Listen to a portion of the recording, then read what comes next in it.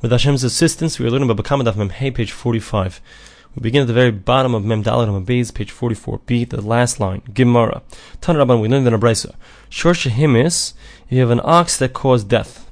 Actually, nigmar dinoi, as long as the animal, they haven't made the final decree about it in court. Machrei machor. So before that stage, so the owner still has the ability to sell it. If it's sold, in fact, the sale it works. And Rashi says, what is the difference according to the rabbis? So even if it's sold, so it's still going to be killed. The difference is, explains Rashi, that the person who bought it can make use of the animal for whatever reason, if he needs to plow with the animal. Hekdesh mukdash, if the person donated it to the temple, so it's considered donated, and if anybody wants to get any benefit from it, it's considered that they benefited from something which belongs to the temple. They'll have to bring a special sacrifice for doing such a thing. Shachatoi, if he slaughtered it, besare mutter, so the flesh is not considered forbidden, it's permitted to eat. If let's say there was somebody watching the animal, and the animal became mu'ud, and it had become sentenced to death, and now the person who was watching the animal wants to return it to the original owners, so he still has the ability to do that as long as there was no final decree from the court. So, however, if it's already been decreed from the court that the animal must be killed, if he tries to sell it, it doesn't work. If he tries to donate it to the temple, it doesn't work. If he slaughters it, the flesh is considered forbidden, you can't get any benefit from it. If the whole story that happened while it was being watched by someone, and that person tries, after the Gemar Din, after the decree, he tries to return it back to the original owners, you can't return it. It remains the responsibility of the person who was watching it. Rabbi Yaakov says, he says that in regards to a case where there was somebody watching it, the person can still return that thing to the owners, the ox to the owners. It's considered returned, and it'll be the responsibility of the owners. They're going to lose out, and not the shomer, not the person who's watching it. Let us say that this argument between Rabbi Yaakov and the rabbis is in the following point. The Rabbanan Savri, why do the rabbis say that once there's already a decree on the animal, it can no longer be returned to the original owners? Because they hold, when it comes to something that was borrowed, the classic case is chametz on Pesach, where you have some bread that was borrowed. Ruvain lent Shimon some bread before the Passover holiday. And then, once you have bread, if it's in the possession of a Jew during Passover, so by the end of Passover, so it becomes forbidden from getting any kind of benefit. So now Ruvain comes to Shimon and says, I lent you bread before Passover, I want you to return bread, but I don't want the bread that I gave you because that's forbidden from getting any kind of benefit from it. So I want you to give me something, I want you to replace it with something of equal value. So Shimon says, no, take the thing take it as it is. It doesn't look any different than it looked before, just because you can't get any benefit from it. So that's the classic case of something which is Isurei Hana. It became forbidden from getting benefit from it. So the issue is, does the person who borrowed it have the right to say to the person who he borrowed it from, here's your thing, or does he not? So what we're saying is, it's the same issue over here, because this animal now, after I borrowed it, so it killed someone, and now there's an obligation for the animal to be killed, and you can't get any benefit from it. So do I have the ability, the right, as the person who borrowed it, or was watching it, to say to the person who I borrowed it from, or was watching it for, here, take your thing back, and I'm returning it. So we're explaining over here that the rabbis who say that you cannot return it, the person who's watching it can't return it, is because there's a concept when it comes to something that was borrowed and it became forbidden from getting any benefit from it. You cannot say, here's your thing, you have to replace it with what you got originally. Rabbi Yaakov holds, no, you can return it. Why? When it comes to something which is forbidden from getting any benefit from it, you can still say to the guy, listen, take your thing. It's true that you can't get any benefit from it anymore, but as far as I'm concerned, it looks exactly the same as when I borrowed it.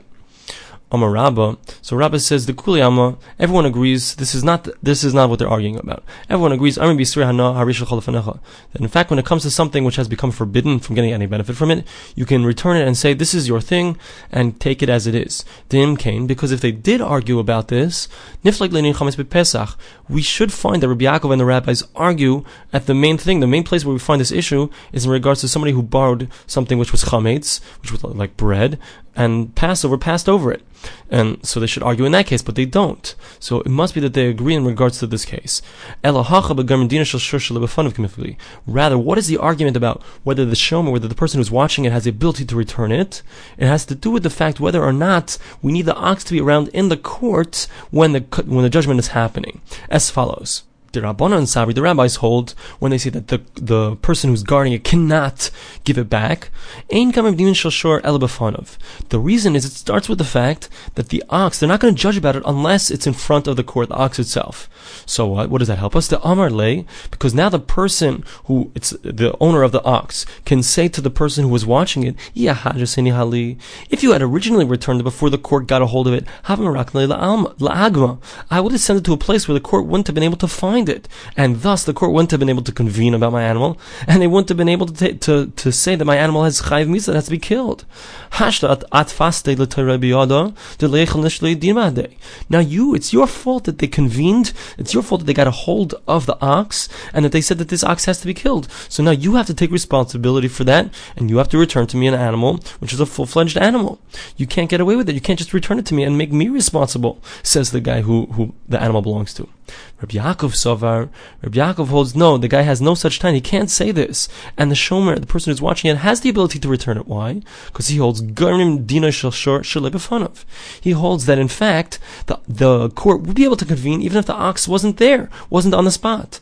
The Amar Lei, because now the person who's watching it can say he has a taina back to the person who it belongs to. Soif. In the end, all Migmar Havagamri Leledina, they would have, no matter what, done it. They would have gone, even if the animal wasn't around, they would have convened, and they would have, even if I gave it back to you before, you would have had a liability, you would have had to bring the animal, it would have been killed.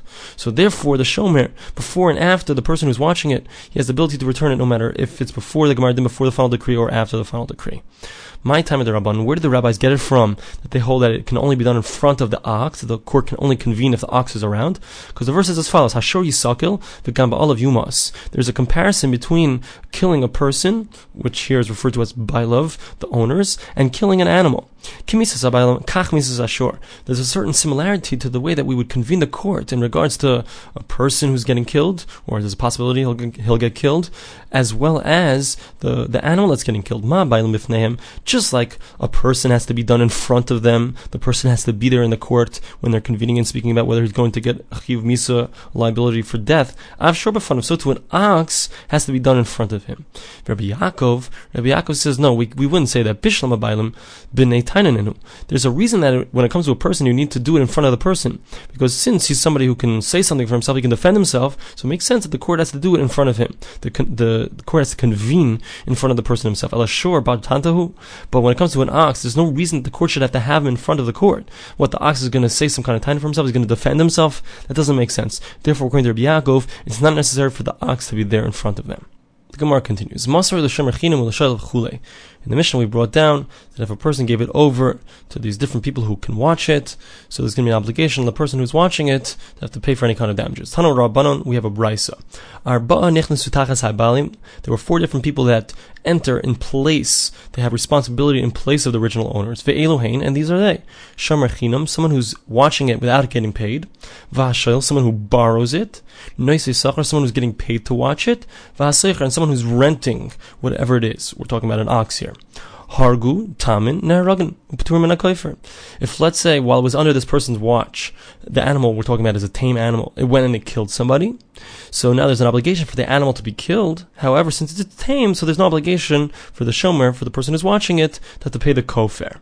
Mu'adin, let's say the animal is wild, Neharagan, Mashaman is a kofer. So then the animal is killed, and the person who's watching it has to pay the kofer. V'chayav lahachzir demei shor lebailov. And there's going to be an obligation for the person who was supposed to be watching it. Now the animal is gone, so he has to make sure to give back the value of the ox to the original owners. Chutz mishamer chinam, except for the case where the person who was watching it was not getting paid to watch it. Now we need to understand why is that the exception, and the Gemara is about to explain. Amri, Hechidami. The Gemara says, what is the case? Id denatre, if he had in fact done some kind of watching and made sure that the animal not go out and cause damage, and it went out anyway, afilu kulu nami lifteru. So there should be no obligation ever in any of the cases. Forget about it if his shomer chinam is not getting paid, even if he's getting paid to watch it. If he watched it properly and it was completely out of his control, he doesn't have an obligation to pay. V'ida loy natre, and if he didn't watch it properly, afilu shomer chinam nichayev. So even if he's not getting paid to watch it, it. If he accepted responsibility, he has to make sure he watches it. So if he didn't watch it at all, he's going to have an obligation. So why is there a difference? What's the case over here?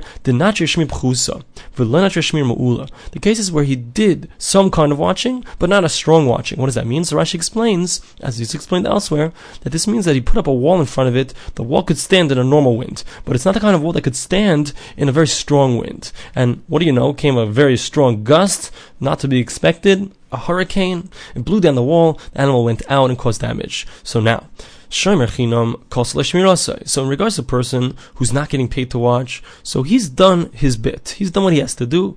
He did it as best as he can. He didn't have to be worried that perhaps a hurricane would come in. So therefore, he doesn't have a liability to pay. Hanach lekosel shmirasai. But in regards to the other cases where you're getting paid, so you're getting paid for a reason. You're getting paid to make sure that you do an extra watching and make sure that the animal is really protected. So now that the animal is being killed, so the shomer, the person who's guarding it, has to give back the money to the original owners. That's their obligation. Now we're going to challenge what we just said, because basically what we just said, and it's important that we see that there are two different things. We have, first of all, we have the obligation of the person who's watching the animal to the person who he's watching the animal for. Then there's also an obligation of the person who's watching the animal to the person who the animal caused damage to. Okay, there are two separate points. We need to see that there's a distinction.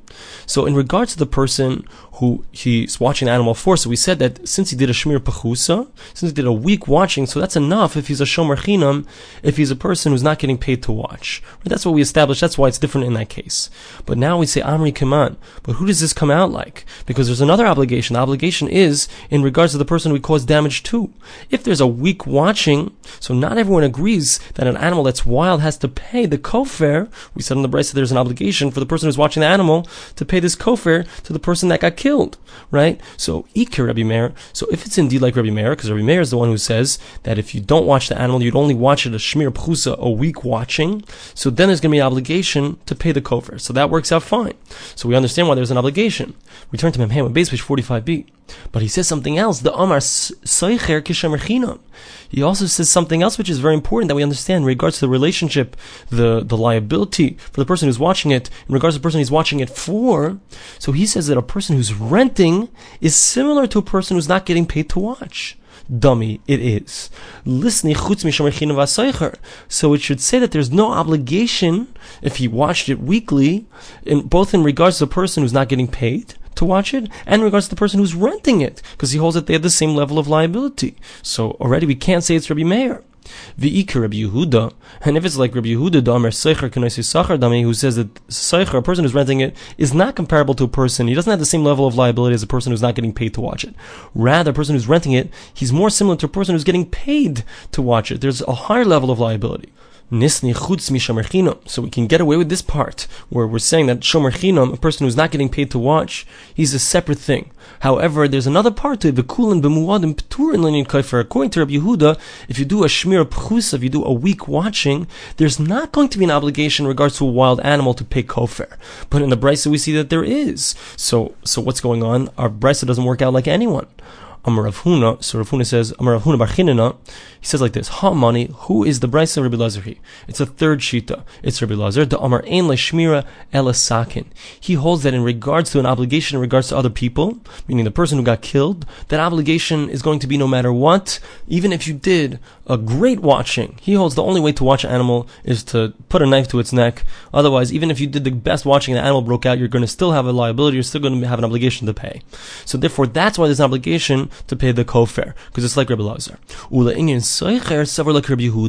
And in regards to what's the level of liability of a person who's renting, he holds like Rabbi Yehuda, the Amar Seicher K'noisi Sachar Dami, who says that a person who's renting is similar to a person who's getting paid to watch. It's the same level of liability, and therefore Shomer Chinam, a person who's not getting paid to watch, is the only one that will not have a liability to pay back the person who he's watching it for, and therefore that's why we separate those things. So therefore it comes out very nice according to Rabbi Lazar.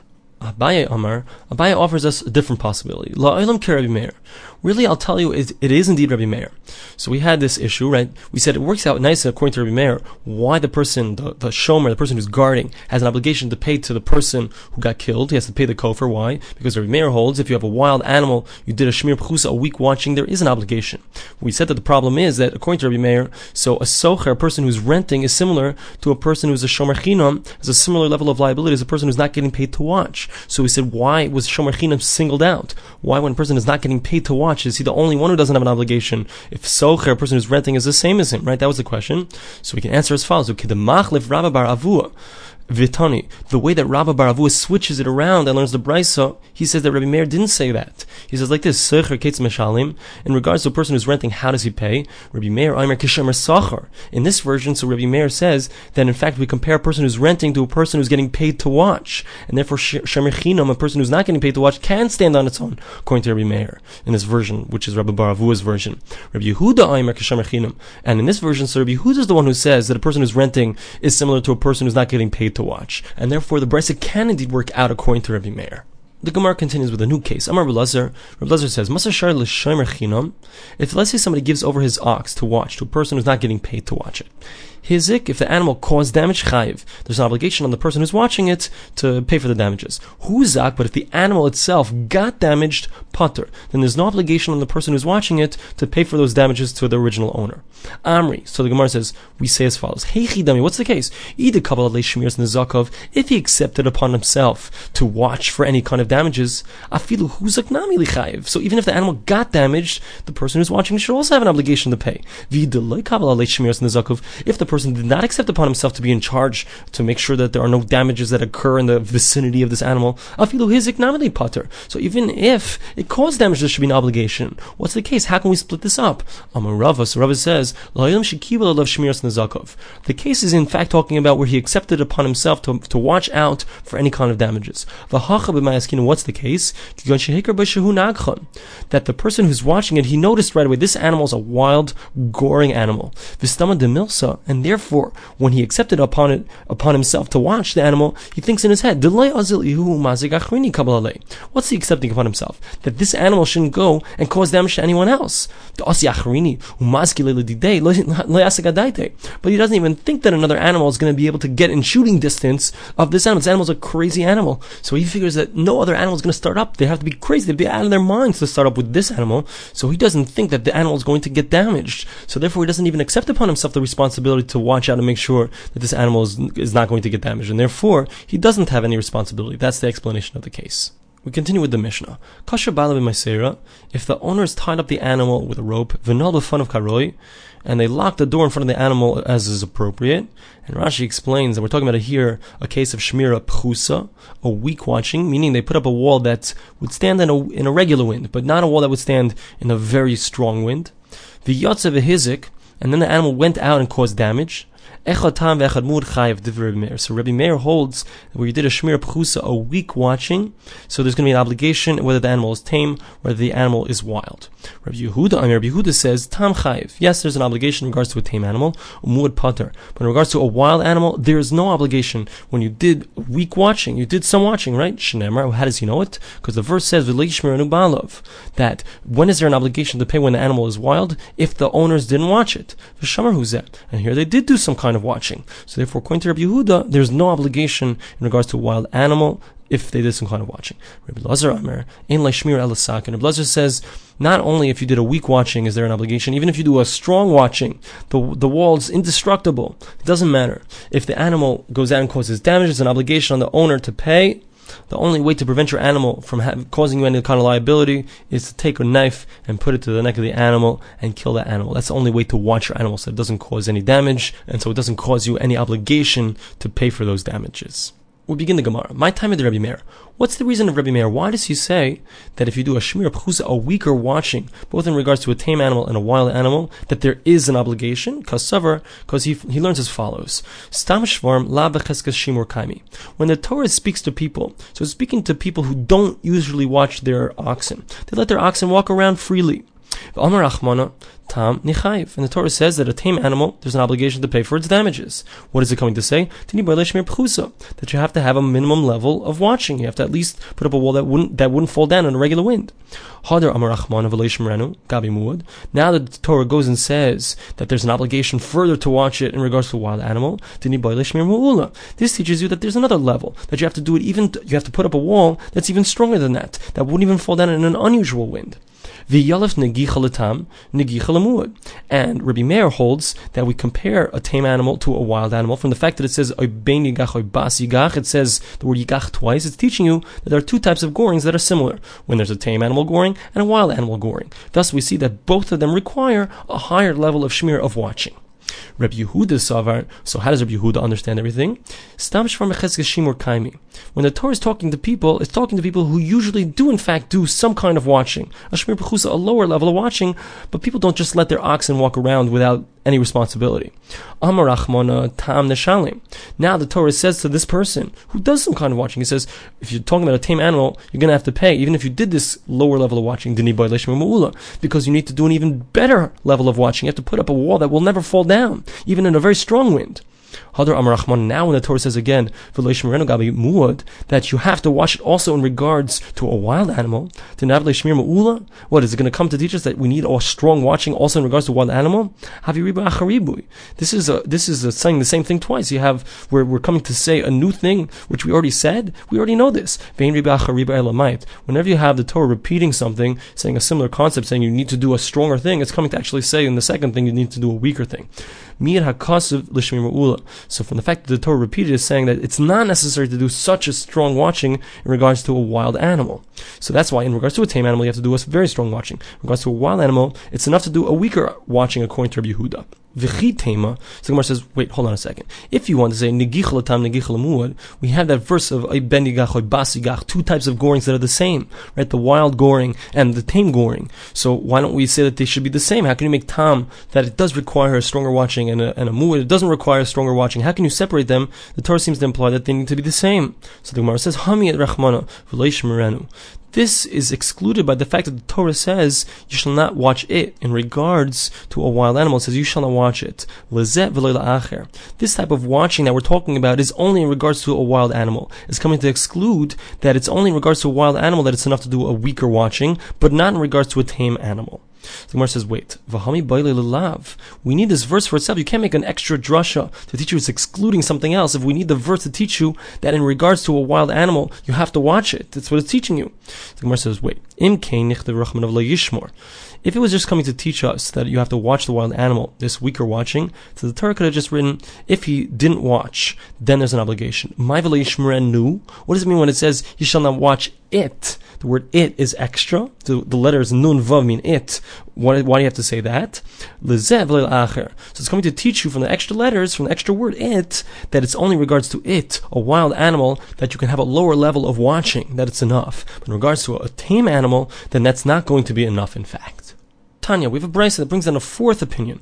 Rabbi Elazar ben Yaakov says, Echad tam ve'echad muad, shesham shmir pchusa, whether we're talking about a tame animal or a wild animal, and you did a weak watching, putter. There's no obligation to pay at all. My taima, what's the reason of Rabbi Elazar ben Yaakov? Suffer like Rabbi Yehuda. So in a certain respect, he holds like Rabbi Yehuda, damar muad b'shmir pchusa sagile.